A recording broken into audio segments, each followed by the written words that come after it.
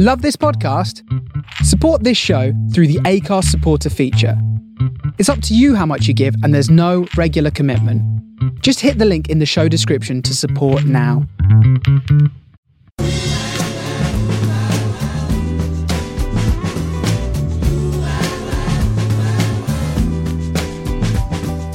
This is the Soho Radio Podcast, showcasing some of the best broadcasts from our online radio station, right from the heart of Soho, London. Across our music and culture channels, we have a wide range of shows covering every genre, along with chat shows, discussions and special broadcasts. Here is just one of our recent shows. To catch the full show, head to our Mixcloud page or listen live at sohoradiolondon.com. And we're also going to hear a recording we did a couple of years ago with Barry Miles, the Capital's Chronicle of the Counterculture, again about William Burroughs and his time in London, along with some rare and wonderful recordings. The British Library Sound Archive is one of the biggest collections in the world of recordings. Over 1 million discs, 185,000 tapes, and many other sound and video recordings from all over the world. And Steve is going to play us just a few of them today. Some in particular from a collection that he is himself very interested in. The Counterculture Collection, I suppose you could call it. And Steve has worked for the British Library since 1994, but I'm not going to tell you any more about him. He can tell you about him himself. Welcome, Steve. Hello, Stephen. Thank you for inviting me. You're very welcome. Steve, where did it all begin? Well, I started at the British Library over 25 years ago as a temporary library assistant, in fact. So I was looking for a job, and I was quite attracted to the British Library because in those days, pre-internet, once a book was out of print, I mean, I've always been a reader, it could be hard to track down. Nowadays, it's quite easy, and it's just a question of whether you can afford such and such an item or not. And the fact that the British Library was said to house every book in the world, or in fact, every book published in the UK, or that's their aim, one of their aims, was the attraction, really. Is that true? I mean, is that so? That's the aim. And I mean, how many books does that involve then? Every book that's been published in the UK? I don't know the figures, but there is a Legal Deposit Act. So if you publish a book, even if you make it in a shed in your back garden and there's only 6 copies, you are legally obliged to deposit. Well, actually, 6 copies would need to be more than 6 copies because there's 6 legal deposit libraries, so you wouldn't be left with anything else. But if you're probably 7, you've actually got to stick them all 6 of them in. A short limited edition. And the British Library are obliged to take them, are they, and put them somewhere? I don't know if they're obliged. I mean, they welcome them. It's not really ever been a problem, I don't think. But there's no corresponding legal obligation regarding sound recording. Well, I mean, let's dig into that. I mean, so for you, 1994, it's quite a long time ago now, Steve, I have to tell you. So you started off in books and moved into sound. I mean, how did that happen? I got a job as an assistant to the curator of drama and literature recordings, and that was kind of my apprenticeship. I mean, at the time I first worked at the Sound Archive, it was a separate building in South Kensington. It was still part of the British Library. And in something around 1997, I think, we moved into the big building, the then new building on the Euston Road. I've dug around in your amazing basement. Yeah, a lot of the material is in the basement. Some's in our facility in Yorkshire. The offices and other facilities are kind of dotted around. But there was a trade-off. I mean, it's positive on balance because we've got much better technical facilities, which we didn't really have properly in the old building. And we're much more integrated with things like exhibitions that the British Library do and so on and so forth. Well, I mean, speaking of that, I mean, you have, in those years and in recent years, curated quite a few exhibitions. I mean, you did 140 years of recorded sound in 2017, 2018. We had a little piece in that. I was very pleased to do. Punk, 1976, 78. That was the dates of Punk, not of your exhibition. That was in 2016. That toured a bit as well, didn't it, that one? That was a very popular show, wasn't it? I saw it in Liverpool, I think. The punk rock exhibition, the version in Liverpool was quite different. We worked with our co-curator, Sir Colin Fallows from Liverpool John Moores University. And it was augmented with a lot of material relating to Eric's Club that came from the LJMU archives. And the LJMU archives are pretty interesting. Colin has for about 20 years been strategically building up a sort of punk and counterculture archive, and that contains John Savage's England's Dreaming archive, which we drew on quite a lot for the punk rock exhibition at the British Library. An International Times archive, Barry Miles. Stuff about the Oz obscenity trial. All these things kind of complement each other. I mean, in the British Library Sound Archive, we have audio tapes of the Oz obscenity trial. The thing is that if there are over 1 million discs, over 185,000 tapes, and all that other stuff, drama and literature recordings, oral history, English accents and dialects, classical, pop, world, traditional music recordings, wildlife and environmental stuff, it's a huge amount of stuff, isn't it? And I mean, drama and literature is your department, but also you have kind of focused on countercultural stuff as well, haven't you? Sound recording was invented in 1877, but pre-World War II, there aren't that many recordings of famous writers. There are no recordings of Thomas Hardy, for example, who lived into the age of sound recording. So a lot of it comes from the 50s and onward. The spoken word industry on vinyl was basically kicked off by Cadman Records in New York in around about the mid-50s, early to mid-50s, with Dylan Thomas. So the beat writers and people like that were kind of around at the right time, if you think about the technology. So there are no recordings of Percy Shelley, but there are many, many recordings of Allen Ginsberg. Right. I mean, he may be one of the most recorded poets of all time, but that's simply because he kind of lived at the right... Well, it's not coincided with the technology actually being sort of becoming readily available. Yeah, and in Ginsberg's case, obviously, he was a performer, a regular performer of his work as well. Well, Steve, why don't we just dive in, and I'm just going to play your first selection, and then we can talk about it. He doesn't care about flavor. Watch it. He spotted us. He's getting away. Hop into my custom-built grocery cart. This button releases a smoke screen out the back. The name is Clem Snide. I am a private eye. I will take any identity, anybody. I will do anything difficult, dangerous, or downright dirty. Poetos de los Santos from a triple album set called Real English Tea, made here, issued by the label Audio Research Editions, Colin Fowler's label, collected from some of Barry Miles' recordings in the Sound Archive.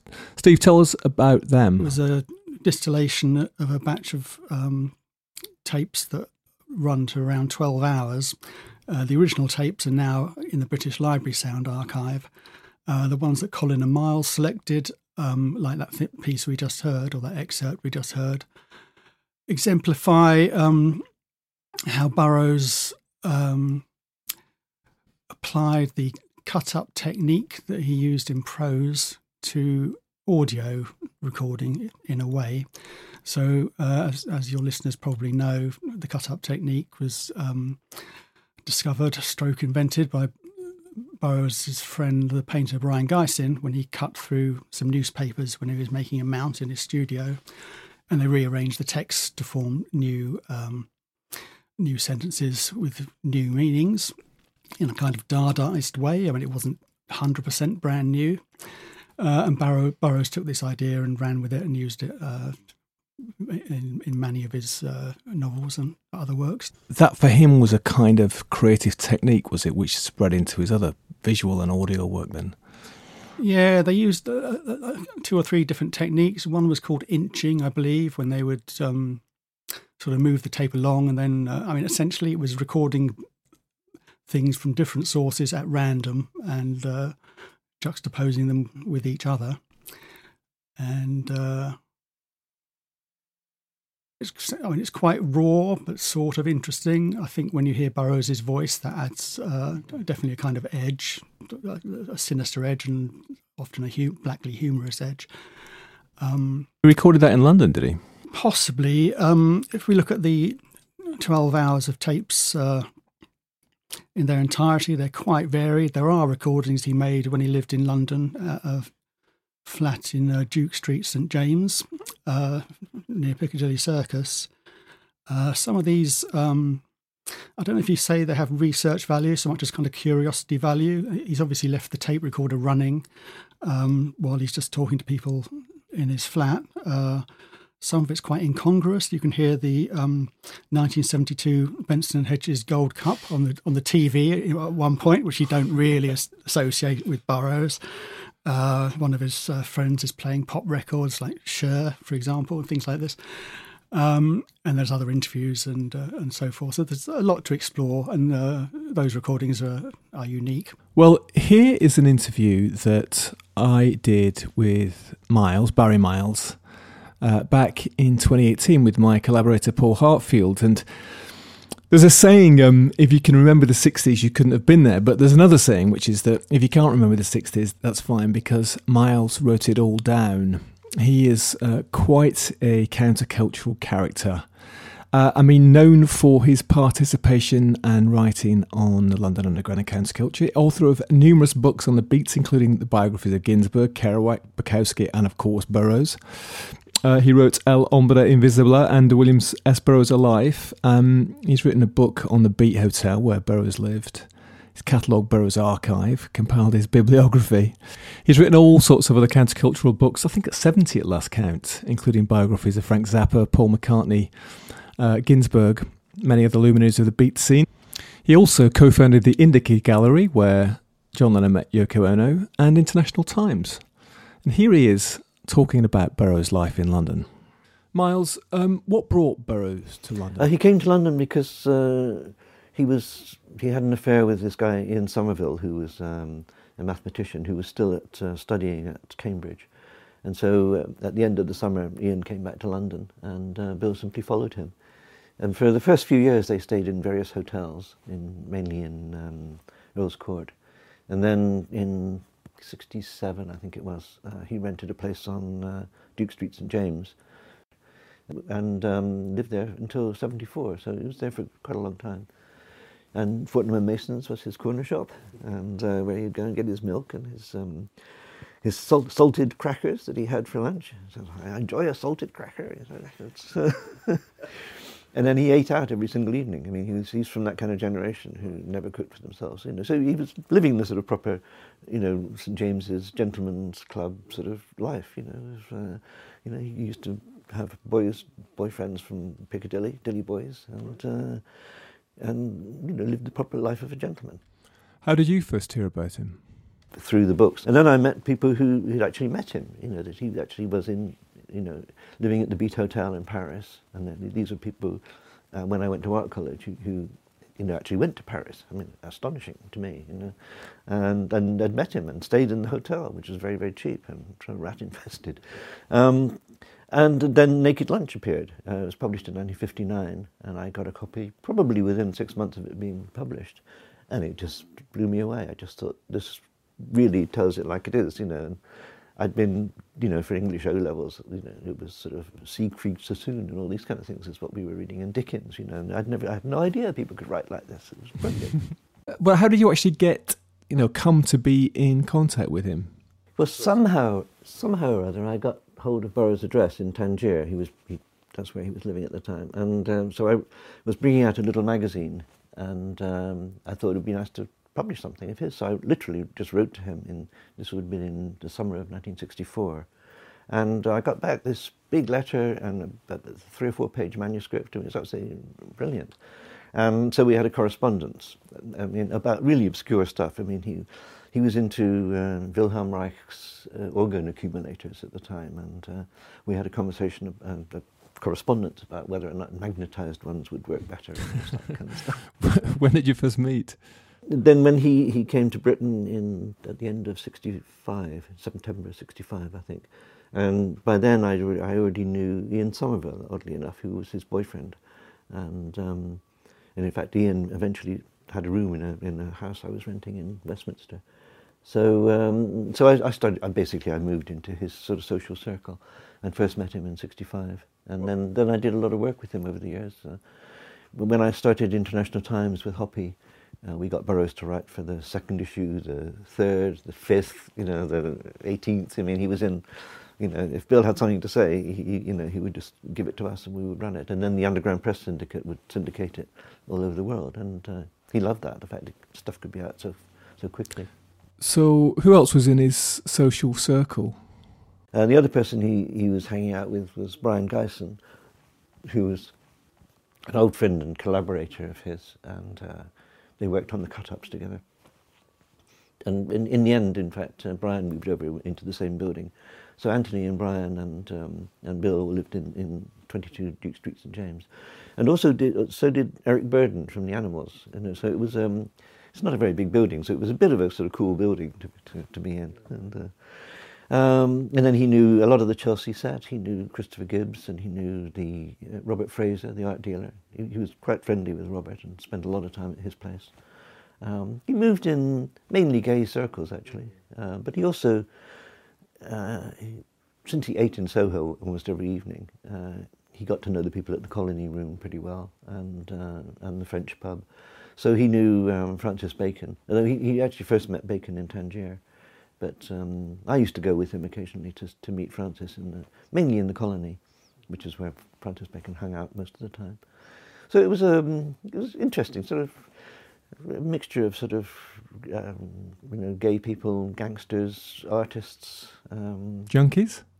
I don't think he was on junk most of the time he was in Britain, so he didn't really mix with the sort of junkie set. I mean, not that there was much. I mean, apparently by the end of the 60s there were only 200 registered addicts in the entire country. In fact, Burroughs had a doctor who also wrote him a script for marijuana, which was a much more complicated thing. He would go to the doctor and he would say, I'm really feeling very, very paranoid about being busted because I smoke marijuana. So this is a cure for paranoia. So he would give him a script for tincture of cannabis, which comes in a liquid suspension of alcohol. And it's bright green. And Bill used to dip his senior service cigarettes into it. And and he would light up in restaurants, and he was convinced nobody had noticed, but he's smoking this bright green cigarette, which really smelled very strong indeed, But he looked so straight, in his suit and everything, and no one ever did anything about it. Well, what was his relationship with London? With the actual Everywhere city? Burroughs lived, he never really noticed the city at all. I mean, as far as I know, he never went to an art gallery or a film or anything. I mean, his life was cerebral. It was all in his head. His characters came to him, half of them in dreams. He liked the sort of popular press. He would get funny clippings and stuff and use them in collages. And he liked later on in the early 70s.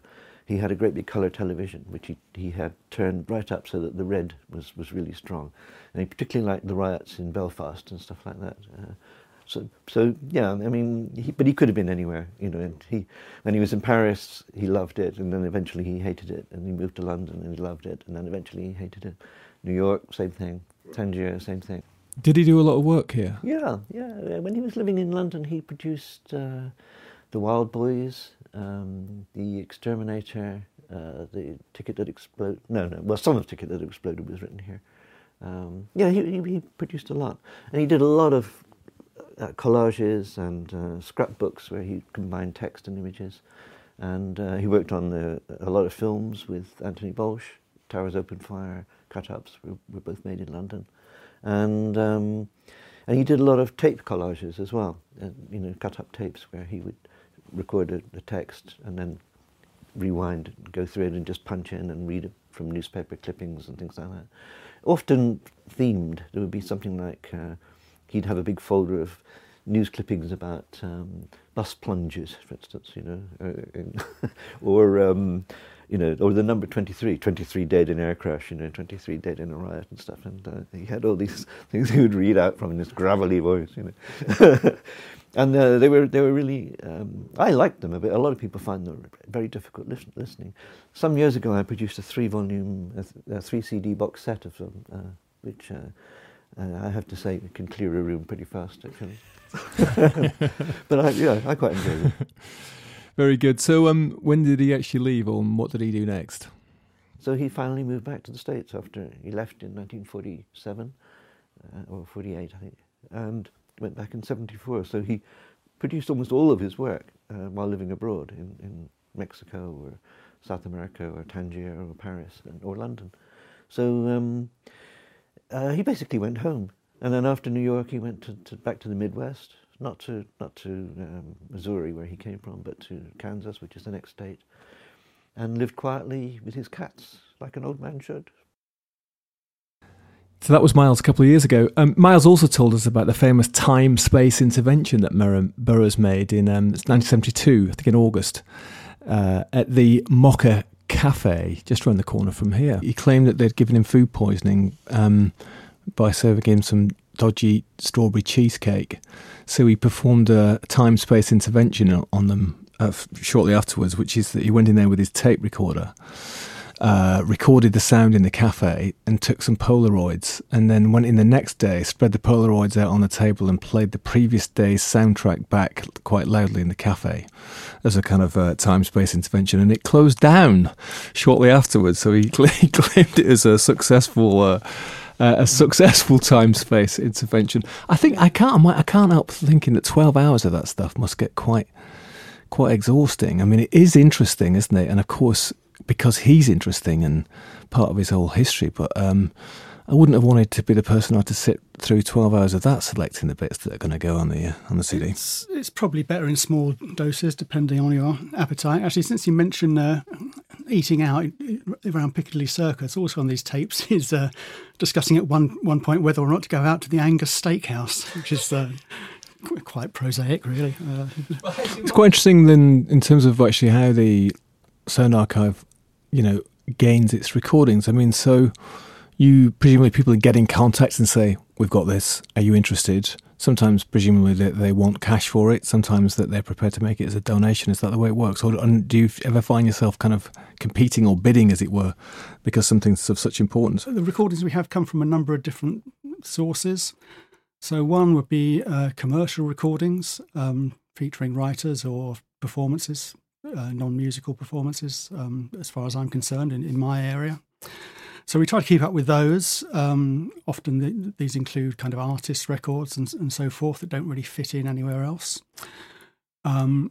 Unpublished recordings would be another category. So this often happens after somebody dies, but not always. And they may be donated, or somebody may require a fee. I mean, a lot of alternative theatre performers, for example, probably don't have a great provision for supporting their old age. Maybe they've not got great pension plans or anything like that. So it's quite legitimate for people to ask for a bit of money. We have a relationship with BBC Radio, which not everybody knows about. So if you want to hear anything that's been archived by BBC Radio, you can come to the British Library, and if we don't have it already, we can borrow it. And then the fourth category, which brings us up to our next selection, really, is that we make location recordings ourselves and have done historically over the years. Live theatre performances, a lot of poetry, and this is just kind of one of our USPs, really, because these are all unique recordings that you can't hear anywhere else. They won't be online or on YouTube or anything like that. Let's have a listen to that second selection. Can you all hear me? No? Yes. All right. This is from the Forwards, The Place of Dead Roads, a novel I have just completed. The original title of this book was The Johnson Family. Now, the Johnson family was the turn-of-the-century expression to designate good bums and thieves, and it was elaborated into a code. Well, you just heard a short excerpt from a recording that in its entirety runs 42 minutes. This was made by the British Library. Somebody had the bright idea to go to the Centre Hotel, Liverpool, on the 5th of October 1982 and make a live recording of the whole evening. From that, you can, if you aren't already aware of what Burroughs is like in performance, you can see how the humour is brought out in his delivery. Maybe that doesn't leap out at you so much on the printed page. But he rehearsed properly for these readings. It was a proper performance, because, I mean, it's got the characteristics of sort of being rather off the cuff in his distinctive manner, but actually it was all quite rehearsed, was it? So this was part of a tour called the Final Academy, partly organised by Roger Ely. And there was a show in London, in Brixton, and there was this one in Liverpool, which I think was probably arranged at quite short notice. And the day before that, there had been one at the Hacienda nightclub in Manchester, the Factory Records-owned nightclub. This was before the Acid House era, when I think the Hacienda was struggling to find its feet, really. Mainly featured bands, but wasn't by any means full all the time. And I was at college in Manchester at the time, and I did go to the Manchester show to see Burroughs. Even then he was quite old, wasn't he? I guess. Must have been in his 70s or something, was he, I guess? He was born in 1914, so in 1982 that makes him, what, Stephen? 68. Let's go with that. Right, so you went along, as a sort of young Steve Cleary went along to the Hacienda to see Bill Burroughs, right? Yeah, and our party had bought tickets in advance to be on the safe side. I remember we had to walk past Marky Smith of The Fall, who was standing in the queue. Well, it makes complete sense in terms of the Fall's lyrics, right? When you hear that stuff and that kind of acerbic delivery. Who else was there? Can you remember? I can remember who was on the bill. Burroughs was supported by the poet John Giorno. And there's also an involvement here with on the part of Genesis P. Origin Psychic TV. So I believe there were some Psychic TV films shown as part of the evening as well. Burroughs did a signing afterwards. A mate of mine got his signature on a scrap of paper. Did that feel at the time that he was sort of in the presence of a legend? Because, I mean, he was becoming quite legendary then, even though he remained quite accessible, right? That was part of it. I did enjoy Burroughs' work, so I wasn't just going along to see a famous person. Somebody had the idea to go and record him, which obviously in retrospect turned out to be quite an inspired idea because you collected that as an original recording. And does that still go on? So the Sound Archive still kind of like selects events which they think we've got to catch this for posterity and make sure that we send someone along to with a digital tape recorder these days and catch it all? We still have a location and recording programme for spoken word. Also, the World of Traditional Music department has gone to the WOMAD Festival for 30 plus years. That's been happening. It's a little bit different because I think in the 1980s, in this period, the curators for the spoken word area probably had the freedom to go off around the country in a van and make recordings at different places. So there are recordings of the Cambridge Poetry Festival, recordings from Edinburgh, all sorts of things. But it was a lot less London centric then than it is now. Of course, a lot of people pass through London, so ultimately it probably doesn't make a lot of difference. But we can't really afford to go off on the road for days on end anymore. But we do record regularly poetry events. We have a link up with the Poet in the City organisation, for example. Literary talks. We have we've had a long relationship with the Royal Society of Literature. You mentioned poetry then, Steve, and you mentioned John Giorno, who was at the Hacienda show with Burroughs, and this is one of his poems. It's called Raspberry. Bob Freed was 25 years old, barely 5 feet 8 inches tall, and weighed no more than 135 pounds. His light brown hair was uncombed, and the pupils of his blue eyes were pinned, constricted from a shot of heroin he pumped into himself. He wore dirty black dungarees and a dirty shirt. Did not look at all like a graduate of Dartmouth College or a member of a rich and philanthropic publishing. That is an amazing recording and sort of slightly mind-bending, right, as well. It's like some sort of stereophonic thing going on. Tell us about it. That was an excerpt from an LP that in December 1967 in an edition of 1,000 copies. And it was called The Intravenous Mind Presents Poems by John Giorno. And on one side it had Raspberry, and a part of that we just heard. And on the other side it had something called Pornographic Poem. The female voice was Yvonne Rayner, and the male voice, I think, was Robert Rauschenberg, but it might have been Peter Scheldal, who was also credited. And Giorno is interesting from our point of view because from quite an early point he was interested in using recording technology as part of performances of poetry. He did kind of live performances with synthesizers and so forth as well. For this, the pornographic poem was a found text. He asked visitors to his flat to read, and he recorded all these different people reading this found text and kind of layered it, as you say, for that side. It's a bit strong, so for this, I thought, in case there's librarians or others of a nervous disposition listening, perhaps we'll go with something from the other side, which is called Raspberry. But also you could hear it's kind of electronically treated and layered. After that, Giorno invented the Dial-A-Poem service, and this was the first time anybody had done anything like this, I think.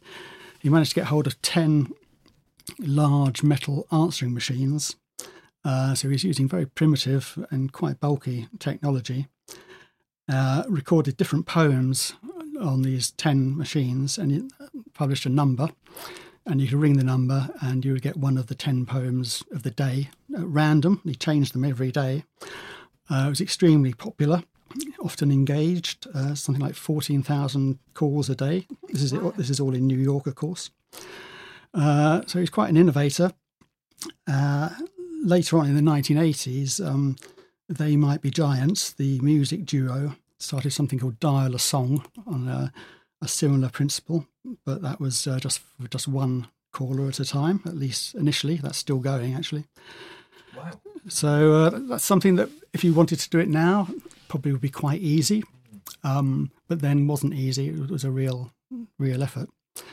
And that led to a record label, Giorno Poetry Systems. Actually, that first LP was probably the first Giorno Poetry Systems record. Giorno Poetry Systems issued a number of spoken word LPs that included various poets, including Ginsberg and Burroughs, musicians, Laurie Anderson, and it was a kind of reflection of the New York art and literature scene, really.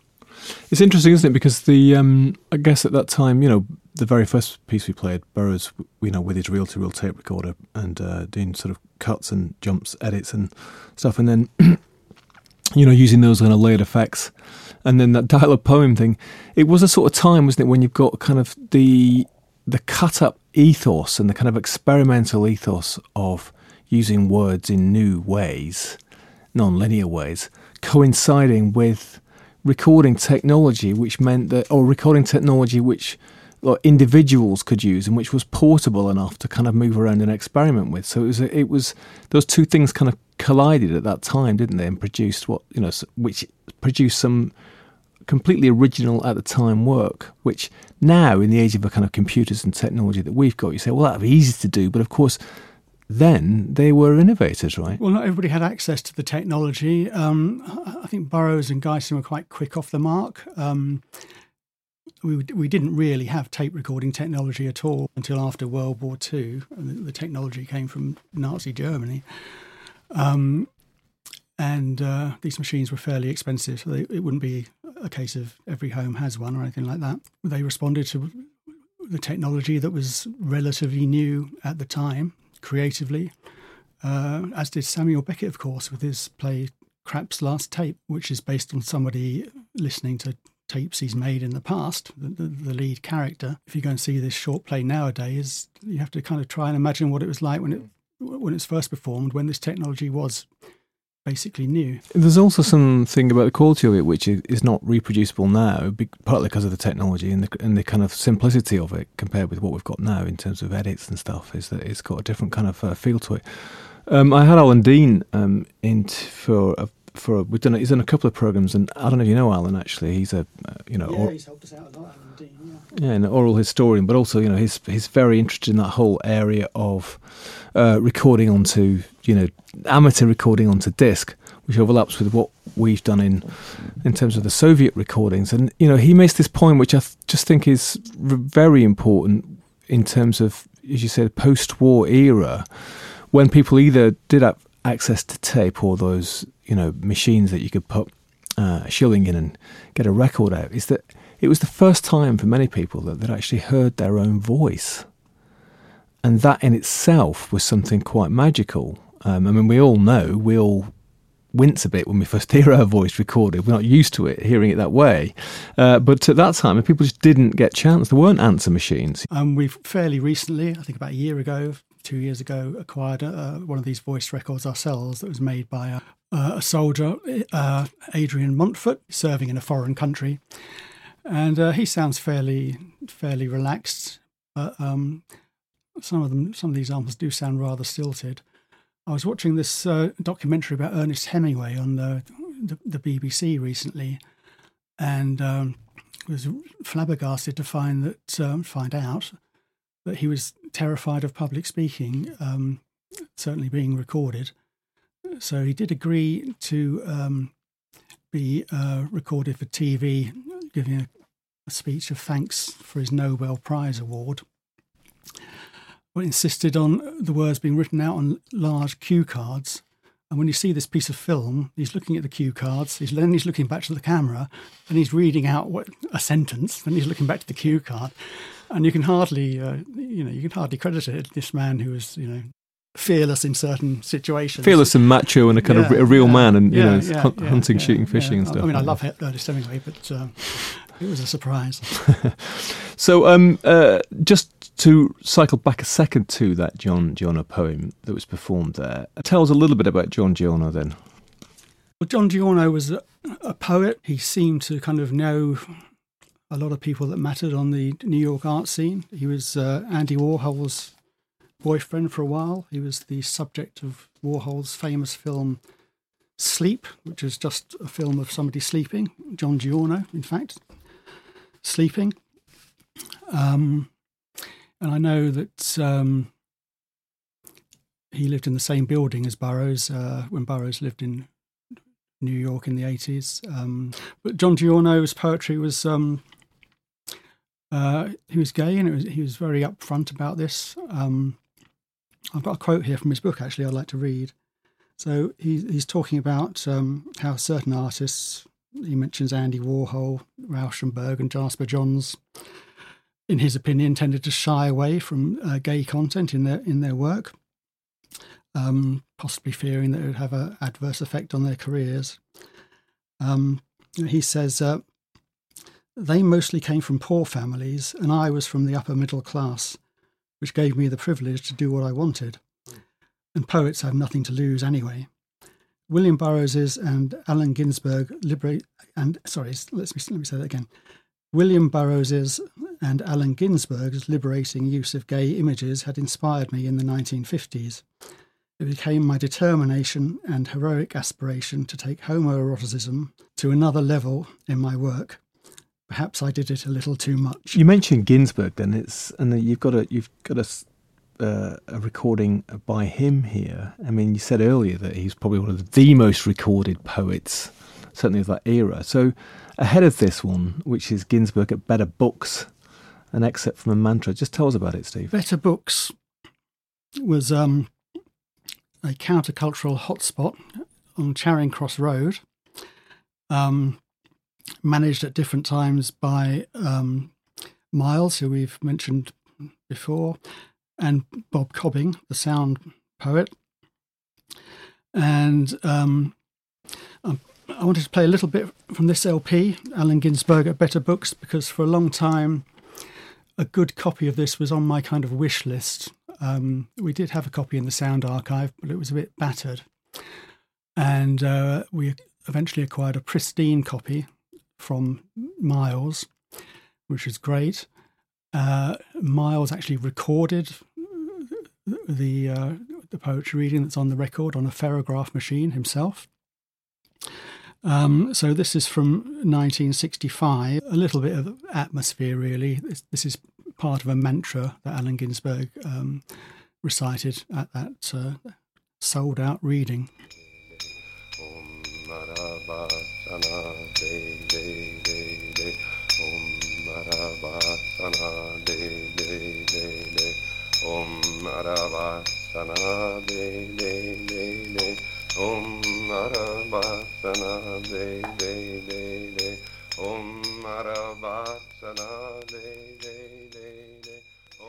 That's Allen Ginsberg's mantra.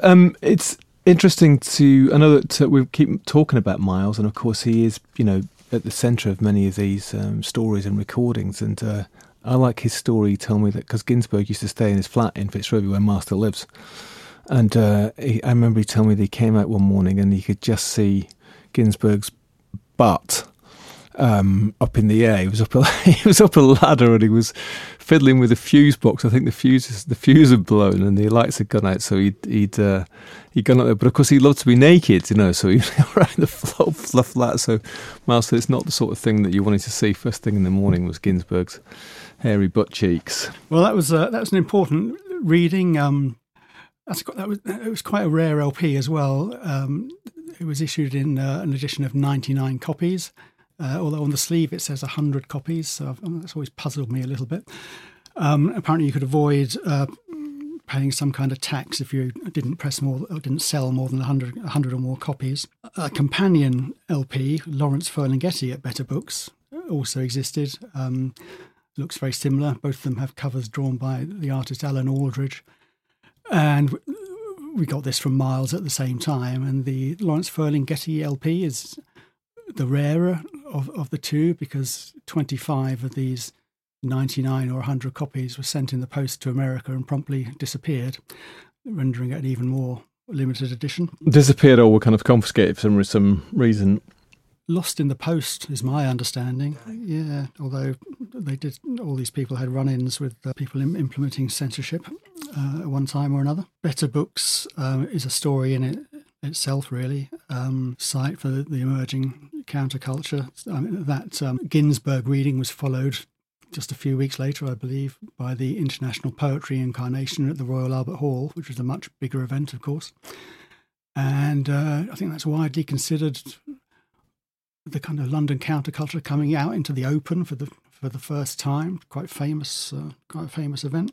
All planned in the basement of Better Books, I think. It seems quite unbelievable in a way that poetry could be such an important part of a kind of cultural revolution. I mean, that event in itself, as you say, it kind of seemed to kind of kickstart or was part of the things that kickstarted the countercultural 60s here, isn't it? And it's, Royal Albert Hall, June 1965, sold out show with all these poets and all these people there. It's an extraordinary thought, isn't it, these days? When probably for most poets, if they have a book launch these days, it's probably in a tiny bookshop and, with an audience of about sort of 15 people, right? I mean, does an underground in the same sense exist today? Not really. In music terms, I think you could probably say the same thing as you just have said about poetry. It's a totally different landscape. I think it was, I'm projecting a little bit because I don't really know, but it seems to me that the lines of engagement were more starkly drawn. You were either a kind of on the progressive side, or you're one of the stiffs in the establishment, stopping everything from happening. And I think everything's kind of a lot more atomized now. I don't know when was the last time there was something you could call an underground movement. I suppose we'd be talking about it in a different way. It wouldn't necessarily have a kind of literary connection anymore, I don't think. It comes up quite often here, actually, in programs about the counterculture. Where is the counterculture now? Where is the underground?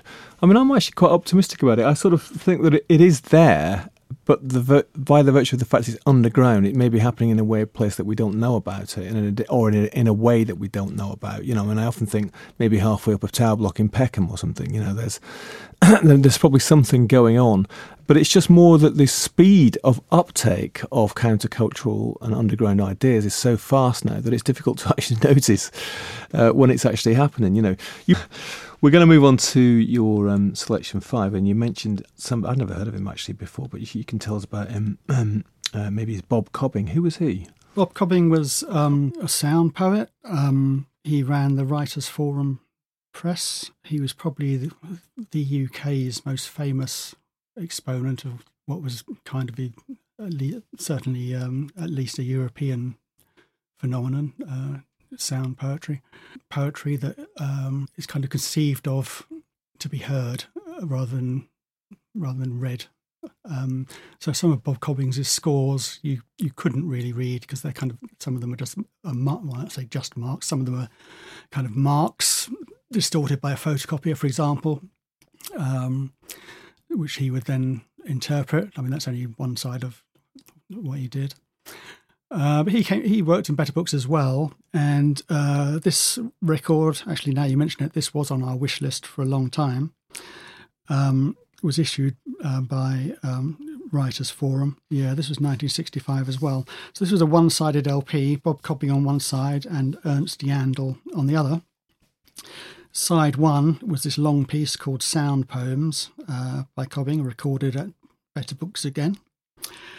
The British Library acquired Bob Cobbing's manuscript archive, and then a couple of years after that we acquired his tape archive. So in addition to this, we have a lot of the small press publications, many issued by Writers Forum, that he was involved with. So we're kind of your one-stop shop for Bob Cobbing, the British Library. Adventure, aventure, aventureux, adventure, aventure, aventureuse, adventurous, à l'aventure, dire la bonne aventure, aventurier, aventurière, aveugle, aveugle.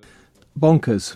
I mean, that's in the sort of classic 60s way. I can imagine lots of earnest people sitting around staring while this guy's making strange noises, like sort of like Dali, you know, with his Dali-esque stuff. Only in those days, right? It's difficult to imagine that these days, right, Steve? Apparently, it was all right if you laughed. If that was your reaction, I think that was fine. In the British Library, we used to put out literary-themed CDs. We don't do this anymore. It's kind of yesterday's format, really. But we did put together a compilation drawn from the Bob Cobbing archive, and it received my favourite review of anything we've ever done.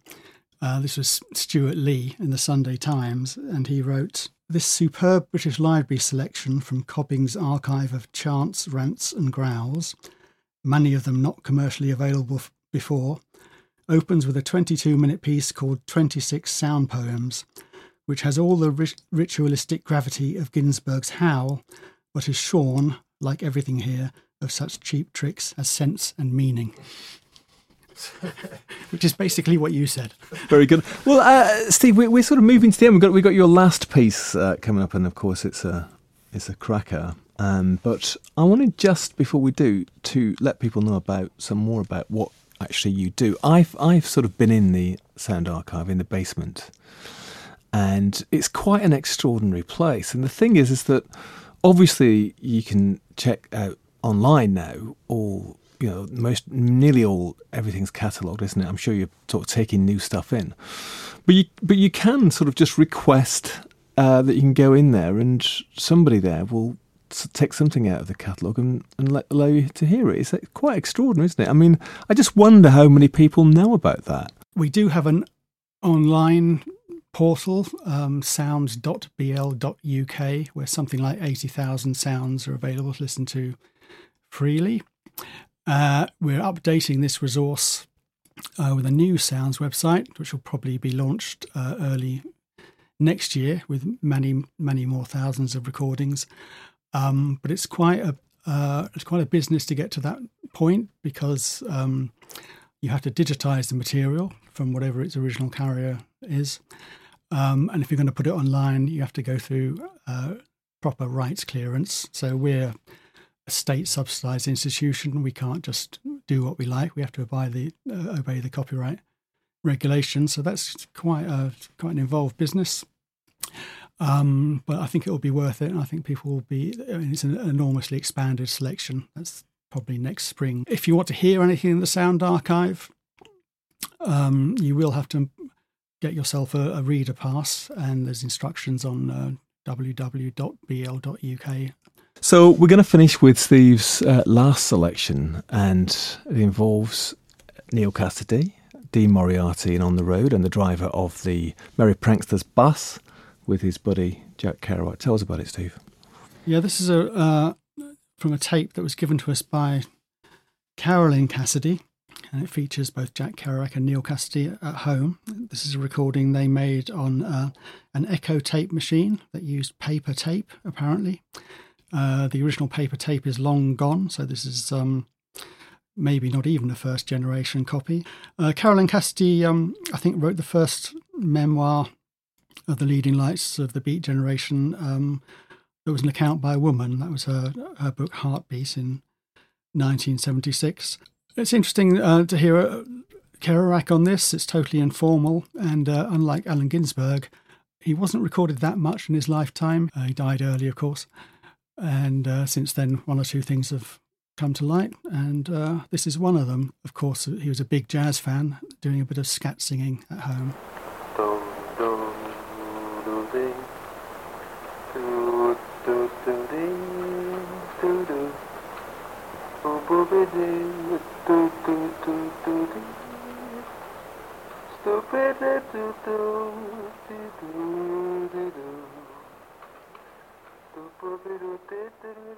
Great stuff, that, wasn't it? Actually, you could sing. Yeah. We never know with jazz, though. Steve Cleary, thanks very much for coming to the Bureau of Lost Culture. Thank you very much for having me. And thank you, listener. I trust you enjoyed it. If you dug that, as Kerouac might have said, as much as I did, you can dig all our other semi-buried, semi-unearthed, recollected, collected, rare stories and rare audio from the counterculture, from the other side, from the underground, at bureauoflostculture.com. And, of course, these days, on all your favourite podcast providers.